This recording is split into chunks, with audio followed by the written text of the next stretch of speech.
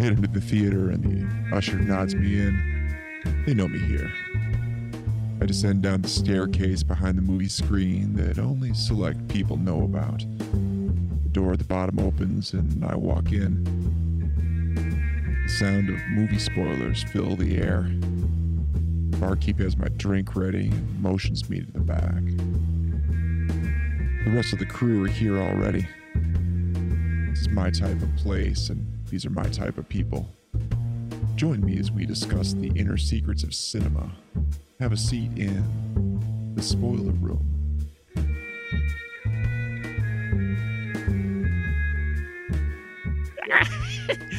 I am Cornholio. Are you threatening me? Are you threatening me? Oh my god, dude. Bunghole, bunghole, bunghole. My dog That smells was worse last than what I gave episode him to. before spoiler room was sued off the air. Yeah, well, no, we're good. We don't have the music videos playing for commentary, True. which was usually my favorite part. But Couple of dang Spider-Man whacking in my tool shed. who's whacking him up tool shed? My tool shed. Speaking of whacking in tool sheds, hello everyone. Welcome to another live stream of the Spoiler Room. Yes, thank you for venturing down the stairs, pulling up a chair, and sitting with us to talk movie spoilers. And we are wrapping up Space Sucks Month, folks. It's the end of Space Sucks Month, and we wrap up a film that I, all honesty, have never seen. So this will be an interesting evening, and I've gathered a wonderful crew with me tonight to discuss this film from 1980. We're talking about Without Warning, aka I think it's also known as Alien Shock, from 1980. And tonight with me, I have none other than the BFD himself. He's back in the spoiler room with us, Mr. Glenn Bittner. Bittner. How you doing, Glenn? Super. Super. Got my coffee. It's a bit Irish. I'm happy. You got a bit of Irish coffee going on. That's all you need, right? Yeah. Awesome. And also in the spoiler room, he's back with us once again. Yes, Vampire Ravioli. It is the lovely Andrew Shearer. Hello, sir. How are you? What's happening, captains? Not a whole lot. We're going to go hunting tonight. We're going hunting for aliens, along with Jack Palance and a slew of other familiar faces.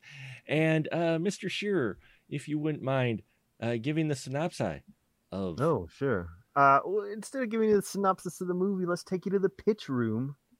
Yes. Why don't we go to the pitch room? Let's go to the pitch room. Where Without Warning was pitched. Okay, so here's where 1980, and you got the guys pitching. You got three guys in the room trying to get three different projects done. So you got the one guy trying to get Friday the 13th made. You got the other guy trying to get Predator made, and you got this other guy trying to get Cloudy with a Chance of Meatballs made. And so they give all the money to the Friday the 13th guy. Of course, slam dunk, sounds good. Predator sounded a little too expensive, the alien that hunts humans for sport or whatever. And then Cloudy with a Chance of Meatballs, forget it. That's nobody's wants. Kids don't go to the movies. And so, they greenlight Friday the 13th. The guy, there's another guy in the corner that heard all of them. And he goes, let's see, teenagers in the woods, alien hunting them, flying raviolis. That's Without Warning. Flying raviolis. Yeah, but who are we going to get started? It's okay. I got some friends. They owe me favors. They'll be in this movie. That's right. We'll have Larry Stork. Oh, you already missed him. He's done. Yeah. Oh, yeah. Larry Storch was so great, dude, with those Cub Scouts or Boy Scout, whatever they were. The Boy Scouts, yes.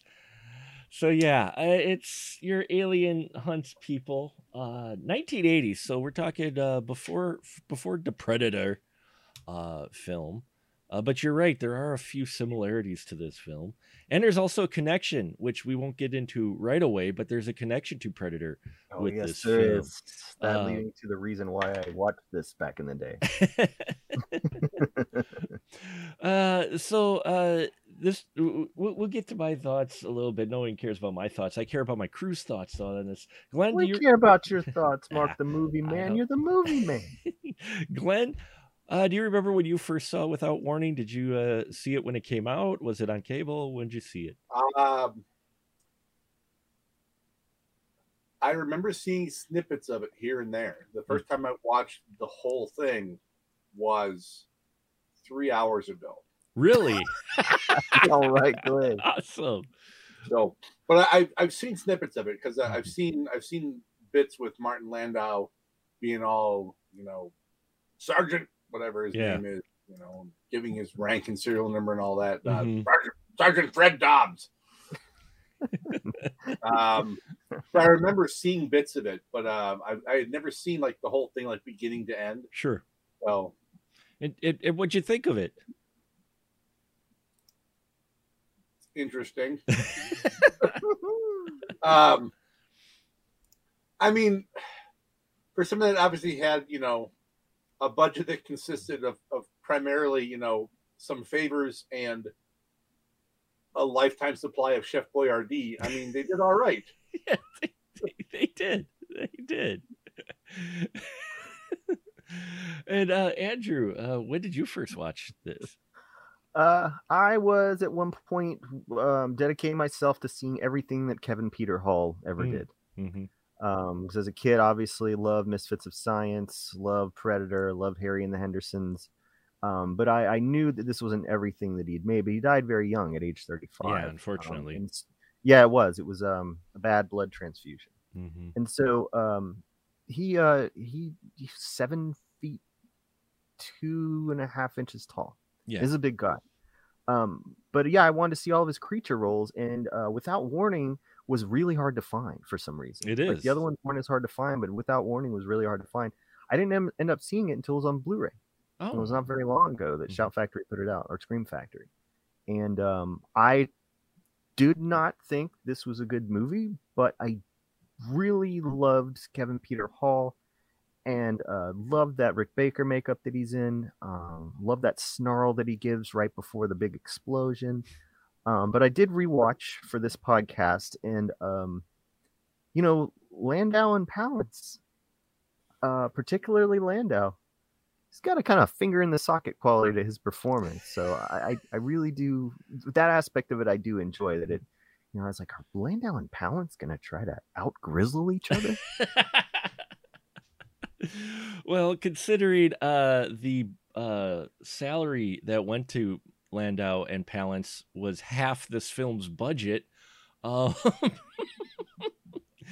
film apparently was made at $150,000. $75,000 of it went to Palance and Landau. But it wasn't even, though. Palance got the 50. Landau got the 25. Yeah, unfortunately. Yeah, I it's not a great film, but there's a lot of great, interesting ideas they're doing in here. And yeah, Palance and Landau, I think this film really would get just buried into complete obscurity. It's already, but not as much if they weren't in it, though, because these two guys they're professionals. You could tell they're professionals. They know they're in a low budget shtick film. They're either, and yet they're putting their all into these roles. I'm like, they're acting like in a completely different movie, and I loved it. I mean, Palance shows up, and suddenly the film just instantly gets better when his character shows up, and Landau too, when he shows up. You're like, I'm interested in these guys. I could care less about the teenagers, but holy crap, these guys. There were teenagers in this? Yeah, supposedly. They were supposedly teenagers. Hey, it was the Scream debut of Mr. David Caruso. Yeah, that was a good one, Mark. For those who are listening and not seeing, Mark just took his glasses off. It was badass. It was kind of a reverse Caruso.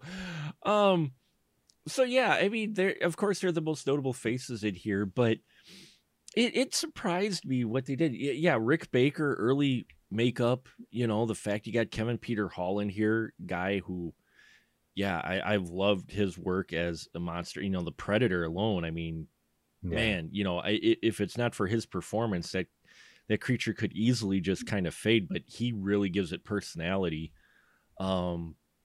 They filmed this in like what, 3 weeks?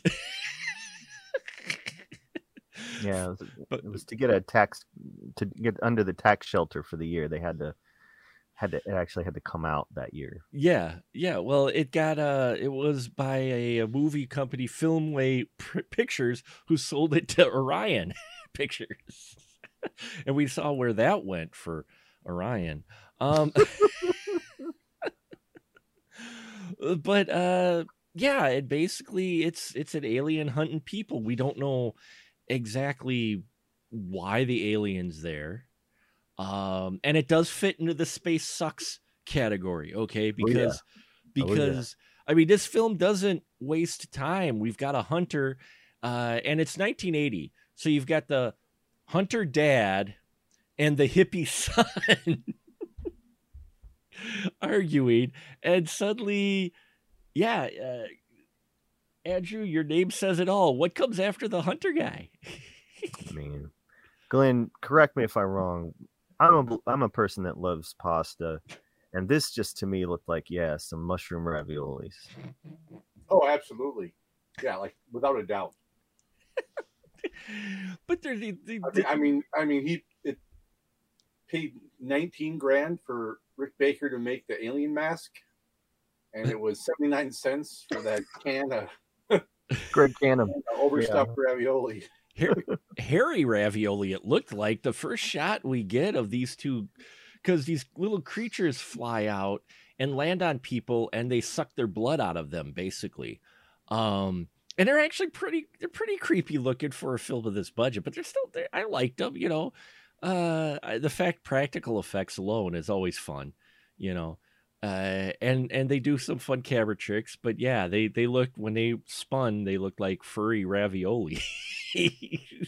And when they're stuck to someone and sucking their blood, it's just funny. It's funny. Gross. It is gross. Like it shows their tentacles burrow into the skin and, you know, start sucking the blood. And at one point, a character rips it off of themselves, and you see it's definitely sucking the blood. But whoa, dude, it is 79 cents. I think it's being generous. Glenn was being kind. Yeah. But like I said, for having some favors and some ravioli, they did all right. And that's where I like, for a 1980 film like this, they do all right. They're what they're given. I mean, I like the little gimmick of the little plastic guys sticking there, because you can actually see the things moving. They put at least enough effort to where it's not like someone like, grabbing their chest or whatever and then moving around. They do shots where the creature's actually got its little things going into little prosthetic skin. It's a shot. They could have easily just gone, glued it to the person's jacket and that's it. But they actually put in some shots that you could tell they were trying. No, what they were trying to do, this is what I really do believe. So I have the book that the director wrote. It was a Kindle book a few years ago, and I was only familiar with Satan Sadists. Just, great. He'd made some good biker movie. But his main thing with those creatures, they were his idea. He just wanted to create something nobody had ever seen before. He just wanted an original thing, and I think he succeeded because if you've seen Without Warning, this is what you're going to remember. The flying ravioli. You are, more so than the alien, because you don't get the aliens for much of it. No. It shows up as in a film as much as like the aliens in Shark Encounters of the First Kind or whatever it was that Polonia put out a couple of years ago. You see the alien there about it as much as you do here. You don't really see him too much. They take that Jaws approach, don't they, Glenn, with this film, to where you do a lot of POV of the alien through the grass. You don't see him that often. No, you do not. Not much at all. And when you do, a lot of it is like long shots. Mm-hmm. So you don't get a lot of like close-ups of the alien. Which is weird, because you would have figured with the money that they forked out for the mask and the alien getup, you'd be showing that on camera like constantly. Yeah. I mean, I guess you would lose your kind of like impact of Act 3 reveal. Yeah, that's you true. know. But even then, you don't see them as much as you should. And it's a good looking. It is. It's weird. They had more of the confidence in the ravioli than they did in this makeup. And yet, but they did show you, like you said, front and center, get the monsters going. Yeah, it was really a good drive-in sizzle. It was. I mean, it pulls you in, and then you get the credit sequence. And like I said, you do your Jaws shots of where you get the POV of the creature rather than the creature itself. It was totally a Jaws approach. I'm like watching this going, oh, they watched Jaws. Okay. They're like, we can build tension by just giving you the POV of the alien. We don't have to show the alien actually working. And then, yeah, we don't have to have the guy on set. The subplot that surprised me on this, and Glenn, I don't know if it surprised you that it's in there or whatnot, was with Landau's Sarge character. And basically 1980, we're dealing with PTSD here. Yeah. I mean, does that surprise you? Like a film like this, suddenly it's like this crops up and like, well, this is actually a little bit, I mean, they don't handle it that well, but it's still a heavy topic that they bring up. I mean, I don't think they brought it up to be a heavy topic. They Right. brought it up because they wanted someone who could be nuts. That's what they had it for. I mean, it was just, and they wanted someone who would kind of go out, and I guess I can see them playing the PTSD into the kind of whole conspiracy theory type thing too, because that's kind of how he also played it, Right? And how the script played him. The whole you've been taken over by these aliens. They replaced you. They killed you and replaced you. So Yeah, that, I mean, that even harkens back to the old communist, some of those alien films like Invasion of the Body Snatchers, communism taking over people. Oh, yeah. You've been replaced by someone else who looks like you, but you're actually an alien. You're not, or you're a communist. Now, you got to say it right though. Commie? You got to say it like Jack Palance. Oh. Alien! Alien! Oh my God. Oh, dude. I bust out laughing so much at that scene because that's a scene I've seen before because I had a friend who had all these different clips, and that's one he had where there's Jack Palance just suddenly screaming the word alien and running at this thing. And I'm like, did he just shout alien? That's it? That's it. Now, maybe it was a long lost friend of his that he, and he thought maybe the guy was dead. And, I mean, they want you to think that Pounce's character might be in cahoots with the aliens or might be in charge of the aliens. I feel like they sort of tried to plant that in the beginning by, him warning them about it. And then you start to see the kids get dropped off and you're like, wait a second now. Yeah. What did Jack Palance know? Jack Palance is Joe Taylor, who they first meet at the gas station, which was a gas station that would have had the Sawyer family going, what the fuck? I mean, this thing, dude, at least get rid of the cobwebs, man. Don't eat the hot dogs. Don't eat the hot dogs. No. Well, is that what those are? I thought those were beef sticks or something. Well, they began as eggs, believe it or not. Pickled eggs. They were eggs. Now hot dogs out beef sticks. Yeah, because the kids meet up in that, which, again, there's sections in here that I loved. I loved the whole idea with the gas station where they meet up, and that's where they first see Sarge, because the girls break into the men's bathroom because the girls' bathroom is locked and he's in there. And, there's just that phrase in there that they don't really do much with, the no escape, no place, nowhere, no escape or something like that. I had it in my notes somewhere. Sorry, I did not write it down. That scene bugged me a little bit though, where the girls are like, "Yeah, there's this weird guy in the bathroom." I'm like, you were in his bathroom. Remember that? you were in the men's bathroom. You were in the men's bathroom, so him being there was like not weird. Well, the fact that she stops and he's like, "What the hell are you doing in here? This is a men's bathroom." She's like, "The girls' bathroom was locked." Hey, what's that graffiti mean? Like, he's just gonna know. And he's like, what? Like, yeah. So they're, I did like though, the what they did with the scout troop, though, because like you said, Larry Storch shows up for a very short time as leader of the scout troop, basically to become food for the flying raviolis, which now that's what they're just going to be called, folks. Okay. is flying raviolis. Short that to Flavioli. Flavioli? Flying ravioli. Flavioli. Flavioli. Flavioli monster. Flying vampire ravioli. Yeah. Well, the V, you've already got it in there, so the V could do both the Violi for the vampire part. Vampioli? Yeah. There's a movie I want Andrew to make. Vampioli. Dude, I made a movie about a vampire butt, so I'm pretty much you're vampire. Yeah. Yeah, you've that's run its course. Fuck that well dry. Literally. But yeah, you get Martin Landau as Sarge, and again, his acting in here as well. I'm like sitting here going, dude, you know you're in a really low budget horror film, right? Because he's all into this character. He's Sarge. It's like, wow, he just goes for the bleachers at it. And Palance is Jack Palance. He's a badass throughout this whole film, and they give the idea that these two guys served with each other. Yes.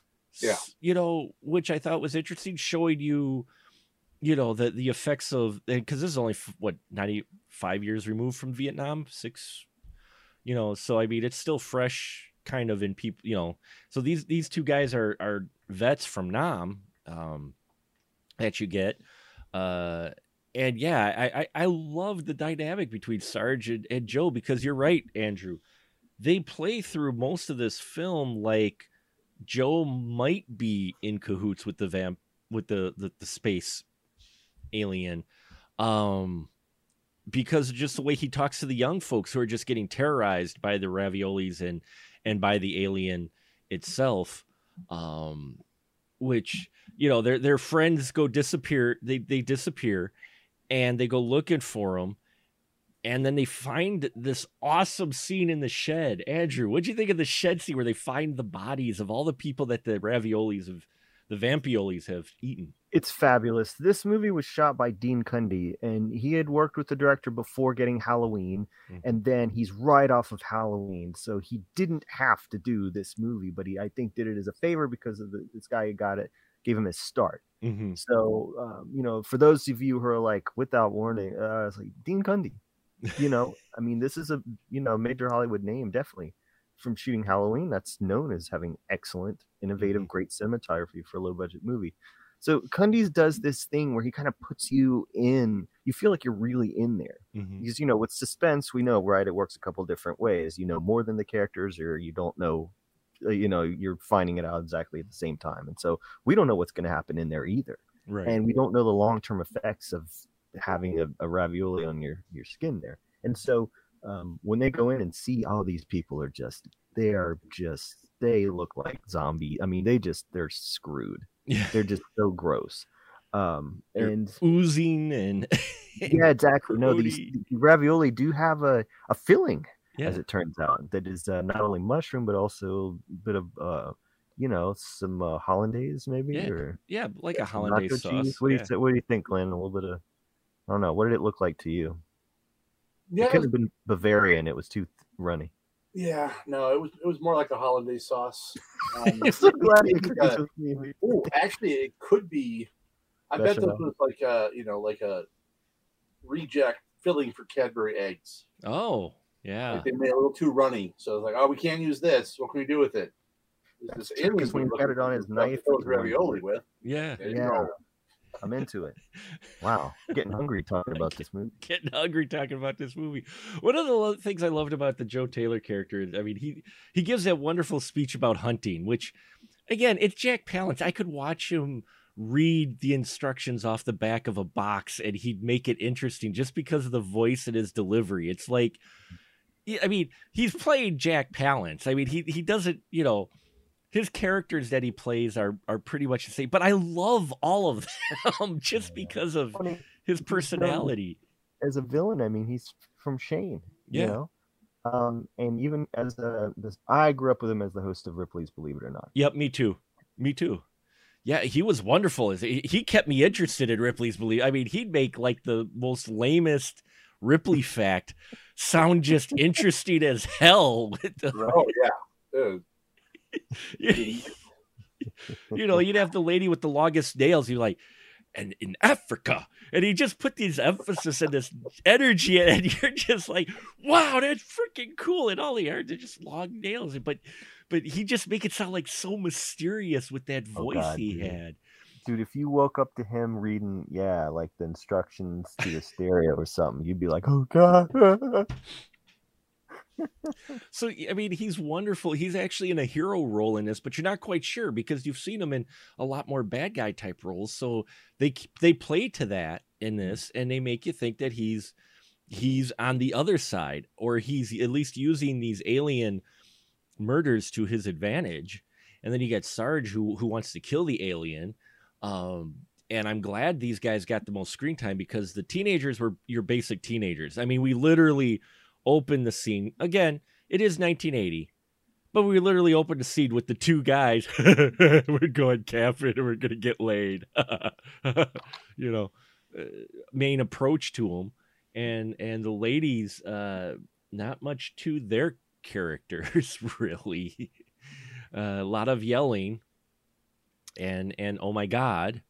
But then it just makes Jack Palance that much more badass, doesn't it, Glenn? Because he gets a ravioli on him, but he's like unfazed. What's he do?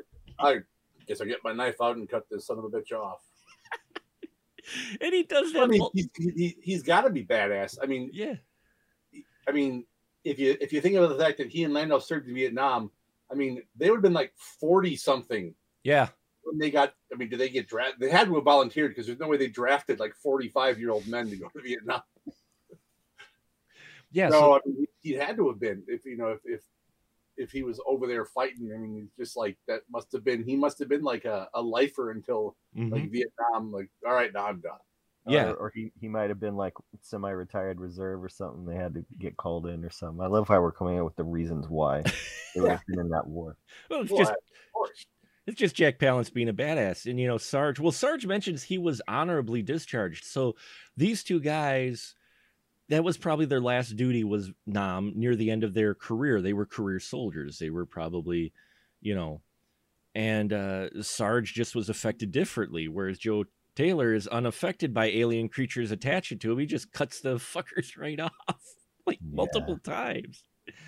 And the only time he gets done in is near the end. He gets one on his back that he can't reach with his knife, And now if this was modern times, the girl with him would have just cut that shit right off. But no, he's like, and she's like, and he's, here, take the knife and cut it off. And she doesn't.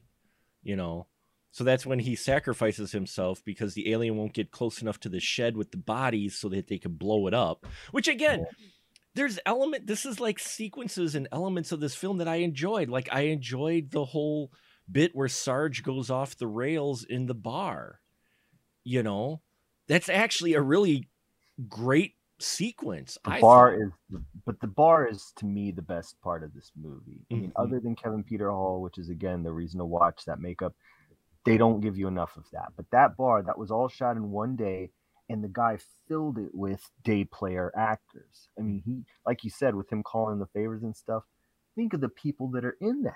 Because it's, you got Palance and Landau coming in, but it's full of these names. And when you look at it, you're like, dude, I mean, they made it work. And then Palance, of course, runs the table. Yeah. And then Landau, he just dials it up.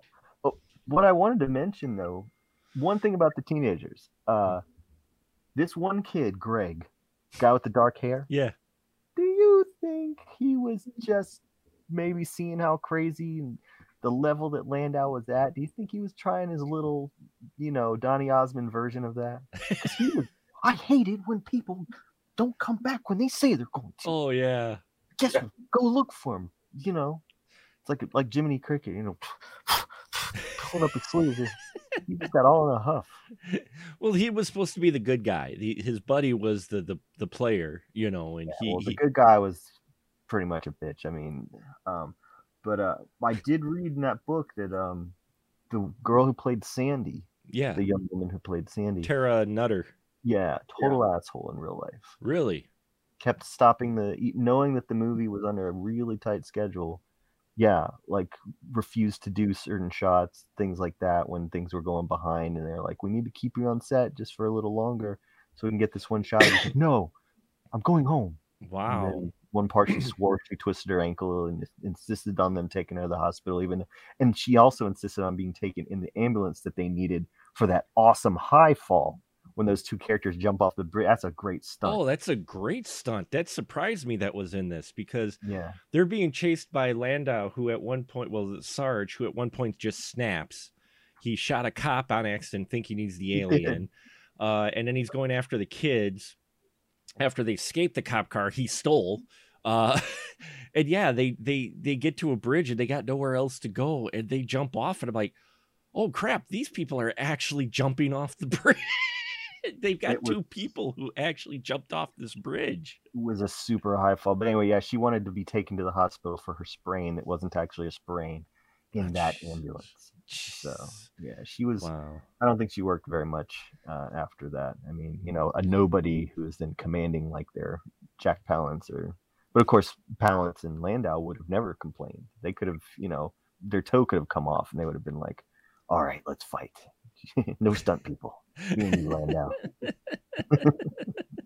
Well, she apparently did her own stunt for falling into the trap that Sarge had put around trying to capture the alien. He put these without the spikes. He put these traps in that were covered up. The whole ye old hole in the ground trap that she falls through. That I thought was an impressive thing to happen, at least. And so she did that stunt apparently on her own. But yeah, according to what the guy said about making the movie, it was she was kind of an asshole. But Palance and Landau worked way past, and everybody that worked that bar scene worked way past the regular 8 hours to get it done. And it's a great scene. Well, that's because you mentioned it's veterans. You had they were all veterans in that. I mean, what, Cameron Mitchell, Neville Brand, Ralph Meeker, Sue Ann Langdon as the bartender. That could have been just some old dude. Wasn't that great, Glenn? Because like you already have a movie full of grizzled old dudes. That's usually the bartender role is who he gets that role. But because they had cast was already full of them, you give it to Sue Ann Langdon. I thought that was like genius. I'm not saying it's a terrible movie. It's not a great it's not a great movie, but it's a really well acted bad movie. Yeah, it is. Yeah. It is. The script they're working on is wafer thin along with their budget, yet they got enough of these veteran actors for this bar scene who are of that old school to where I don't care if I'm making a film that is $100,000 or $1 million.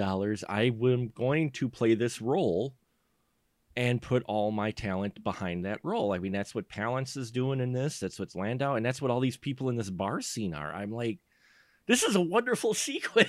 Yeah. and it's worth mentioning too that Glenn, you're gonna say something, man. I was gonna say I think that's just also just a lot of those actors had, I mean, how long have they been in film? Right. Mm-hmm. And the fact that a lot of them, even back in their heydays, they like they were making $1 million a picture, right?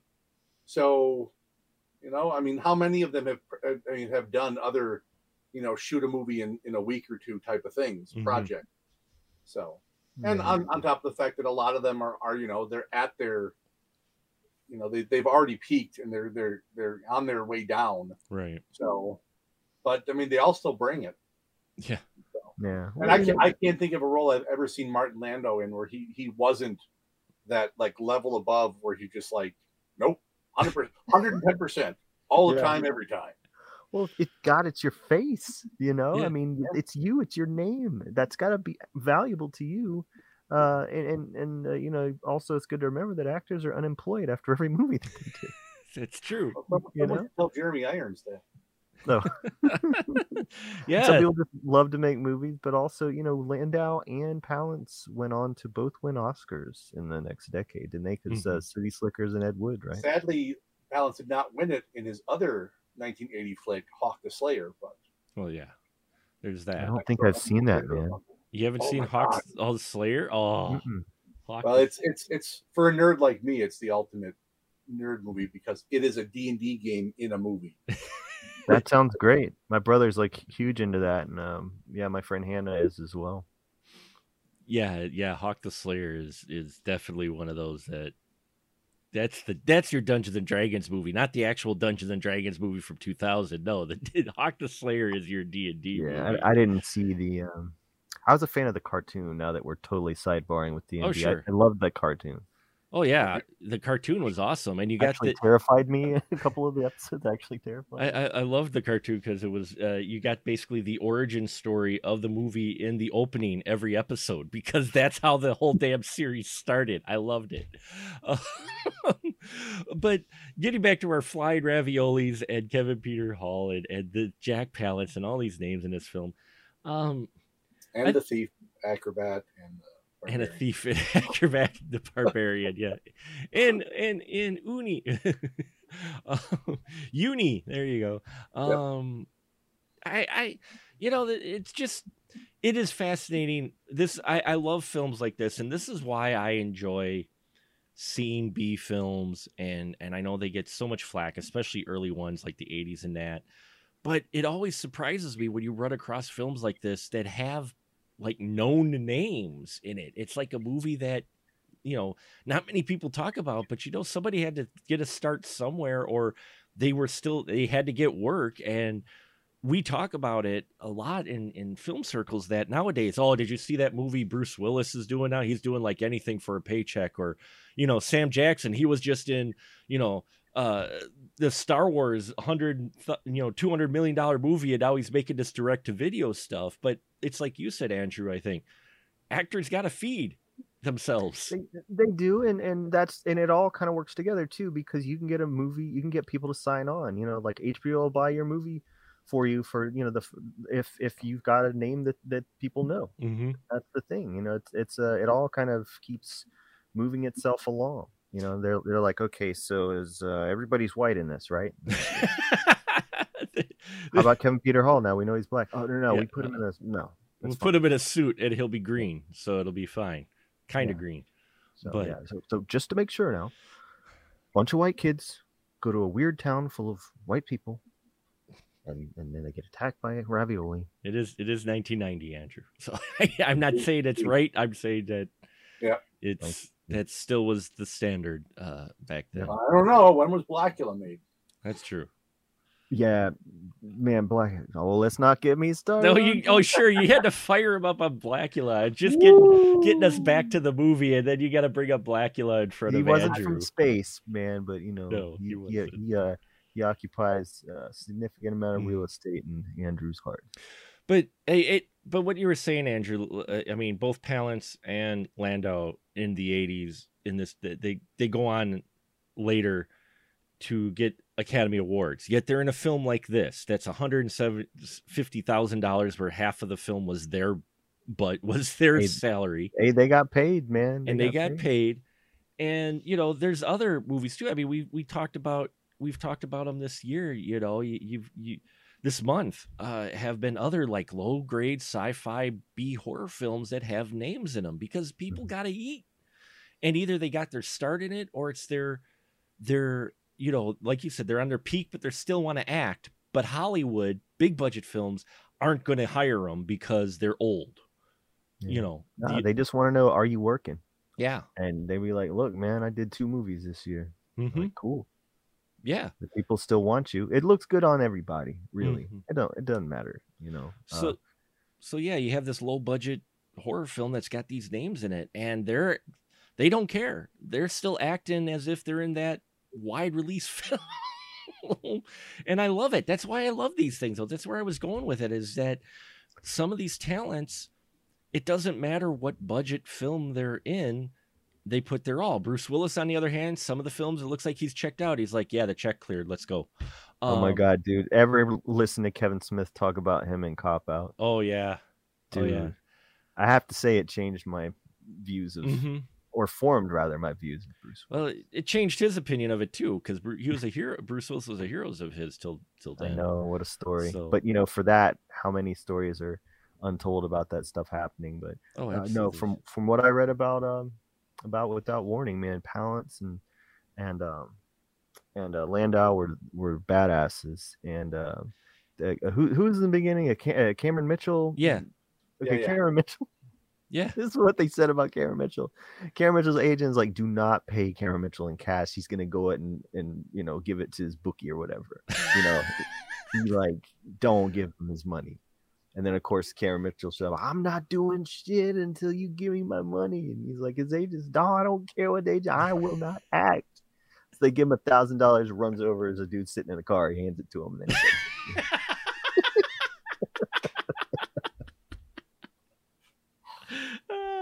And again, that's why I love these movies too, because you get stories like that of an actor paid his bookie with his salary he just made. Yeah, but I mean, this got.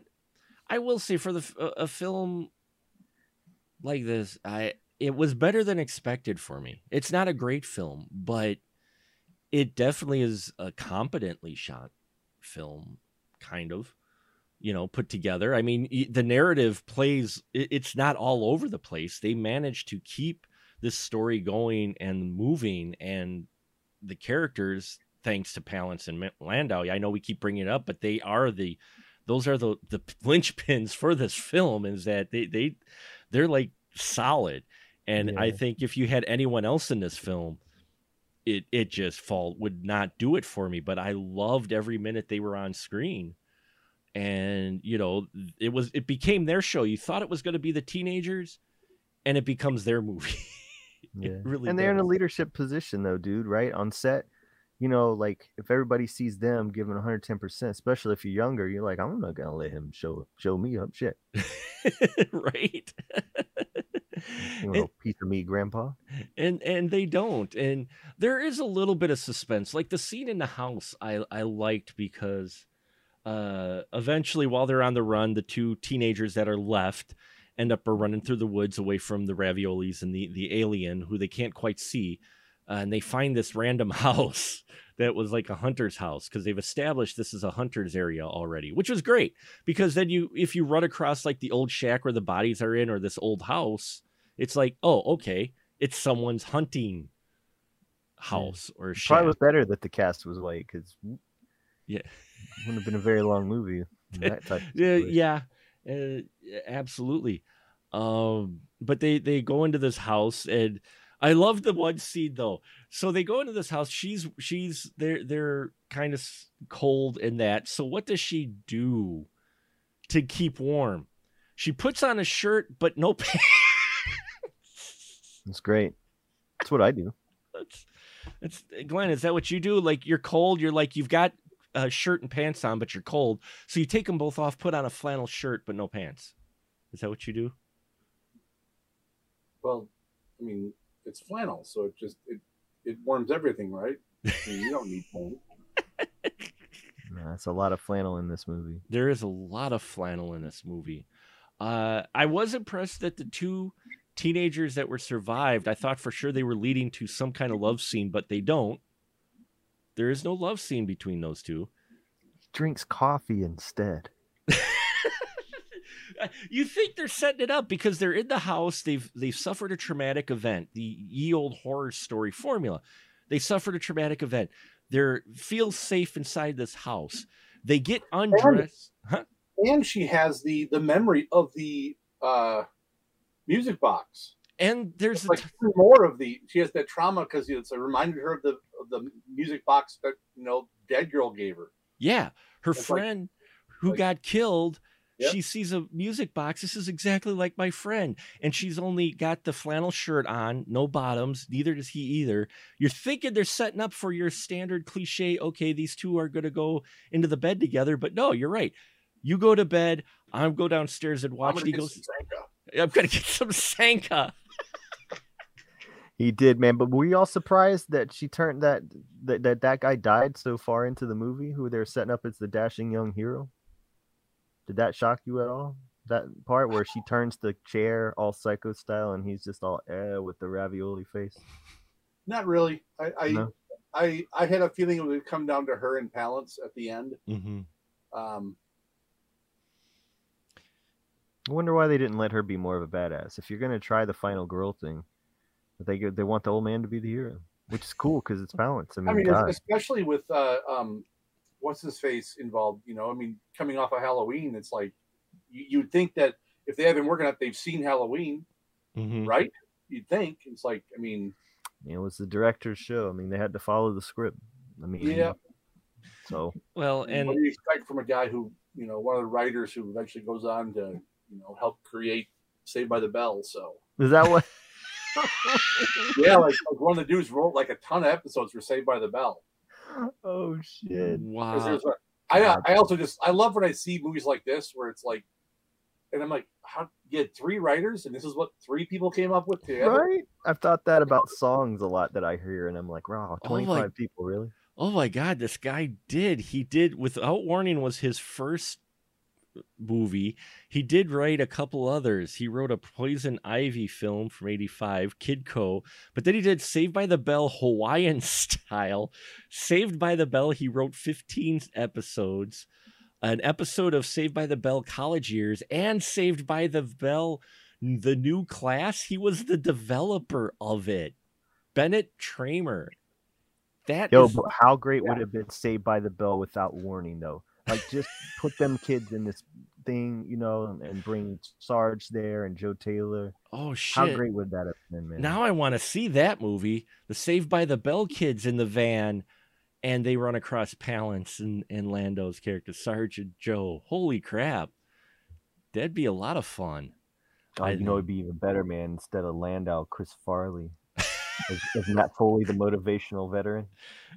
See, now you're casting this as if it's in the late 80s, early 90s. Now that's where we're going. Sergeant Fred Dobbs here, Sergeant Fred Dobbs. Yeah. Down to my van by the river. He always would do. Oh, come on! Is that a space vampire over there? He takes a shot at the alien, and he just like Palance does. He takes a shot at the alien at the end, and it just cuts into the alien's arm, and he just goes, "Oh, come on! Come on!" You're gonna have a vampire ravioli sucking your blood out by the river. Out by the river. The other guy in this, Daniel Grodnick, he. Now I'm picturing that. Wow. I'm still stuck there. You're stuck there. It's okay. Glad you do that good, man. You do that really good. Yeah, he didn't really write too much other things. He produced a lot of films, but the other writer in here, one of the other 3 writers, only produced a number of films. He only wrote 6 others. And the third person, Lynn Freeman, this is the only film written by. So, but the one writer, Daniel Grodnick, I mean, he was the executive producer on Christmas Vacation. I know, right? How's that work? You work your way up.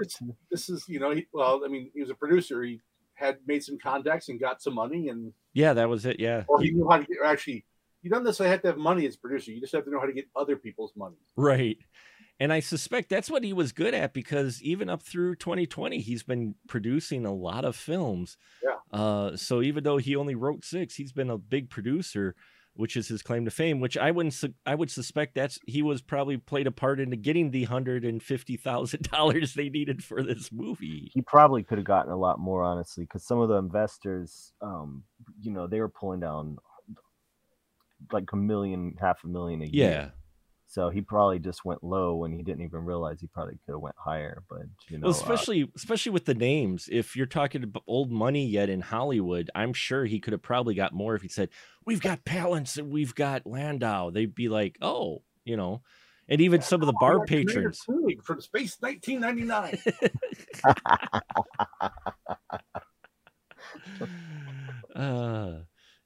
So I mean, it could have been more. It's. Again, I enjoyed it far more than I thought I would. It's not great, but it's better than expected. I think for a horror film from 1980, a B horror film that's schlocky, that's just got the one gimmick with the alien, Yeah, I think if you're fans of Palance and Landau, you should watch it because they are on screen quite a bit, and you want to see David Caruso with a weird haircut. Yeah, and 1980. Let's face it, man, it was still the 70s. Yeah, it was. So you if you're a fan of, I think 70s were the best for movies, music, everything, and so well, not everything, science. Yeah. But like still, this would, I think, fall in there. And so if you're wanting to see, people like Greg Canham and Rick Baker still in the beginnings of their career, some of the stuff they made. Right. But like I said in the beginning, Kevin Peter Hall died far too young and was left such an impression, and is responsible for. He was the guy behind so many great creatures. Most people just know him, as Predator. Some know that Harry from Harry and the Hendersons was also him. But it's worth. He was not even 40, was he? No, he's 35. Mm-hmm. Yeah, and so that kind of led me to it. I was just like, well, he was known for playing creatures. Let's make sure we see all these creatures. Not let that guy's legacy be lost, because he was. Yeah, it was very early in the 90s when he passed. Yeah, it was. And this was what was this? This wasn't his first role, though. He was in another film with another famous person later on, Mazes and Monsters. He was Tom Hanks. Who was he in Mazes and Monsters? He played Gorville, one of the creatures guys. I think the troll or something. I forgot. It's been a long time since I watched it. That in so long, dude. But, no. I didn't realize he was in Misfits of Science. Yes, that's what I said at the beginning. Yeah. Misfits of Science. I did not hear you say that, man. Oh my gosh, yeah. He touched the back of his head, and he was. Oh my God, Prophecy! I remembered that. Yeah. Oh yeah. Yeah, I'm thinking of the right movie. Yeah, they're like, I remember there's like a scene where they're like hiding out like in a cave or something. Like, I think it's gone, and the dude sticks his head out and plop, there goes the head. Prophecy's good. That's another one that I feel like maybe recently got released on Blu-ray. So, yeah, man, you have a shortage of black faces in these movies. But to know that Kevin Peter Hall was the guy, a lot of people don't know that the alien was also a black guy. He's an African, I think. Yeah. And so, and he may have also died young. I don't know. It would be worth checking into. But yeah, either way, that's it for me, man. The legacy of, we always talk about our creature actors from the past, but you don't often hear Kevin Peter Hall brought up. But man, that was one of the. He was great. Really great. He was. He gave, even for the very limited screen time, he gave some interesting performance in this, only being his second film and first credited film. Yeah, it's fun seeing him where he started and thinking about where he ended up is always interesting. You got any final thoughts without warning, Glenn? Would you tell folks if they're fans of anybody in this film to watch it, or? I could say yeah, and I could say if you want to see how people can be professional even in a bad movie. Mm-hmm. So I mean the fact that I don't think any of them film, like they didn't phone this in, right? Palance and Landau. I mean they, and Palance. I mean Palance has a penchant for a bit of overacting. What? But no. But he doesn't do it really in this one. No. So he's pretty steady and mellow for Jack Palance. He's out there rapping bigger than anyone. So he's just being Jack Palance, and that's enough. It's almost as if he saw Landau's performance was like, oh, I've got to back off. I think he was saving it for Hawk the Slayer. Oh yeah, that's true. I gotta see this, dude. He's really over the top in that one. He was. Yeah. He definitely was. And yeah, that's my thoughts too. Is just because it's got a low budget and B movie doesn't always mean that the performances are bad. Some people are put in stunt casting, especially nowadays. But back then, Palance and Landau got more than just 5 minutes of screen time in this. They are major players in the plot. They aren't names just to be tossed in there. and they're acting it like shit. This is a big studio film because they're actors. And I think that's gives these films some of their charm, you know, and that's why I enjoy watching B movies, especially ones that feature early names, because you can see the talent early with these individuals. And you think about their later films and you're just like, wow, you know, it's like they even had it back then. You know, Andrew, it's what we talked about, you know, Texas Chainsaw Massacre, The Next Generation. You know, we talked about that and how you kind of opened my eyes a bit to it, because if you looked at it, yeah, McConaughey was kind of a name, but, you know, her name just blew out of my head. Thank you, Renee Zellweger. Thank you. God, I hate when my brain farts like that. Renee Zellweger was but you could always already see the talent there, you know, and that's what I love about these early films. Even Mazes and Monsters with Tom Hanks, if you watch that, not only for, you know, Hall, but if you see Tom Hanks, you could see that the talent was already there, you know. George Clooney in Return of the Killer Tomatoes. George Clooney in Return of the Killer Tomatoes, sure. I mean, Don will appreciate that you brought that up, Glenn.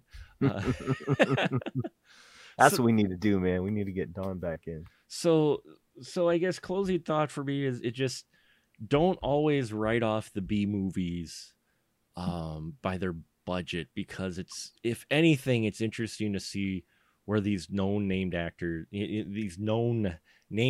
or up and coming actors that are so big now came from, or what they do in a film, even though they know this is, you know, this was the catering budget of my last film, you know, and Jim Palin, they're in this movie, and you know, they put their all into it. So I just, that's why I give them a chance sometimes. And I'd say give this a chance, folks. If anything, you'll have some laughs.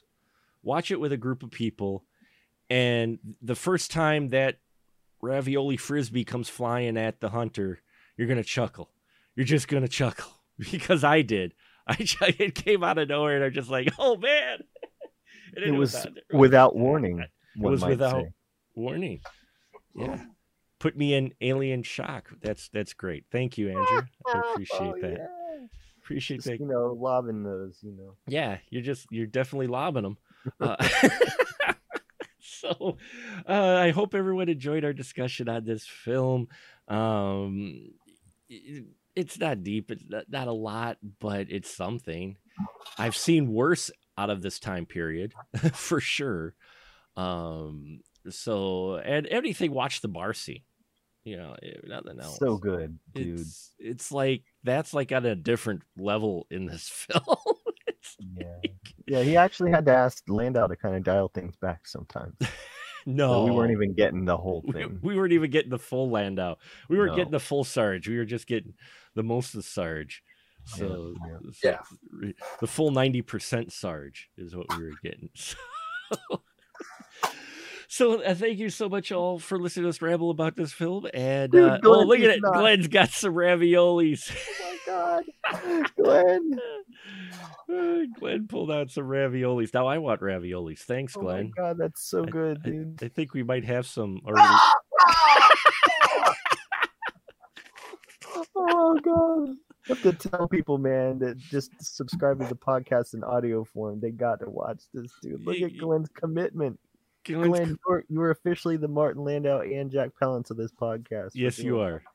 Yes, you are. Absolutely. Oh my God. And that looked way better, honestly, than in the movie. It did. It did look better than in the movie. It did. I should have called the chef. Make me a large ravioli. Throw a large ravioli. Oh, nice. Thank you, Andrew. Yes, I am a large ravioli. Make me one with everything. We won't say what I'm filled with either. So, and with that, now is my chance to give my crew members, my wonderful friends here, license to shill. So please, license to shill. Andrew, anything you got to shill, please shill away. The floor is yours. Oh, hi. My name is Andrew Shearer. And it's been a pleasure speaking with you and been invited. Glenn, it was great to be back with you, man. It's been way too long. Yeah. We make movies, my friends and I, here in Athens, Georgia. We're called Gonzorific, Gonzoriffic. We're having our 20th anniversary this year.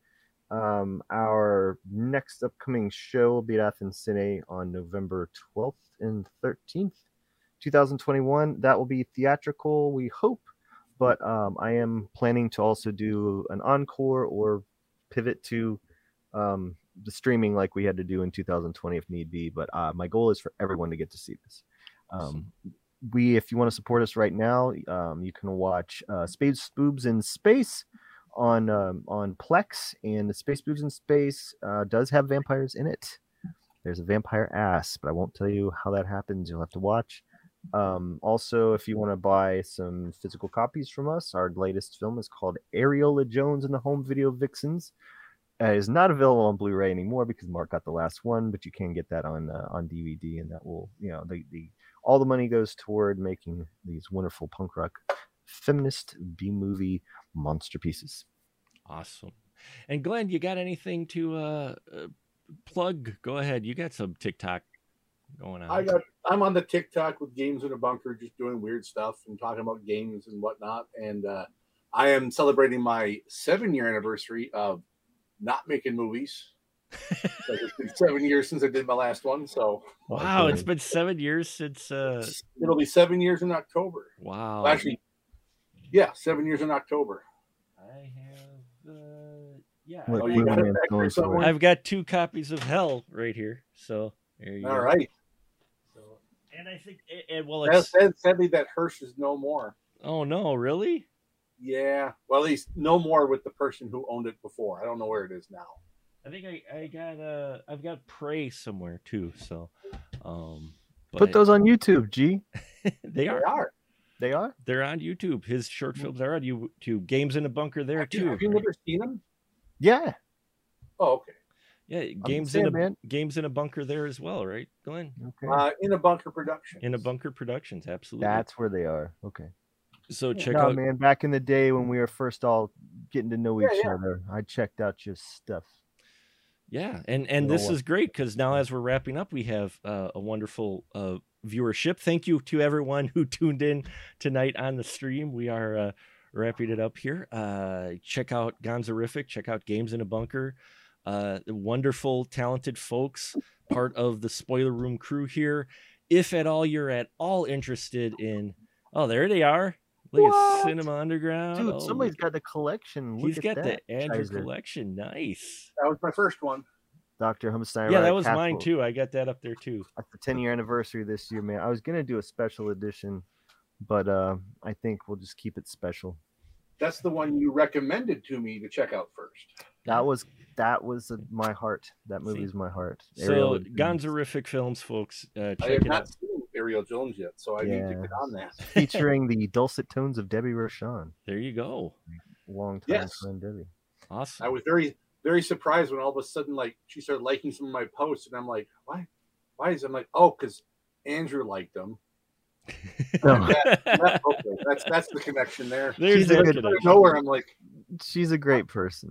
How is Debbie Rochon seeing my posts? Oh, that's great, dude. That's awesome. But yes, if anyone's at all interested in anything else that I make, specialmarkproductions.com for all your movie man needs. We also are on Linktree. If you go to Special Mark Productions there, you'll find all our links, including a link to our merch store, which as of this point, you've got 2 days left. If you use the little promo code that's at the top of the webpage, you can get you get free shipping on your order. And yeah, I'm shilling here. And more importantly than any of that, Patreon, we've got that too. But more important, we do still have our Horror of 1988 poll up. Please go to specialmarkproductions.com, click on the HO88 link, and vote for what horror films from 1988 we will cover for next year's show, special series that we're doing. So far it's been very interesting that are coming up. We've got our Cannon Fodder series, which we still have 4 more films to do. This month is going to be coming up is Highlander for September, with our theme for September is going to be No Expiration Date, in which we're covering films about immortals, which includes Highlander, as well as Old Guard, Zardoz, and I forgot what the last one is, but fucking Zardoz. That's a movie mail right there. So we got a lot of great stuff coming up on Spoiler Room. And so subscribe to us on iTunes and all your podcast channels and such. So thank you so much for my folks tuning in. Thank you to my crew members and to my listeners out there. You keep us going strong. And now we'll just say good night, everyone. Good night.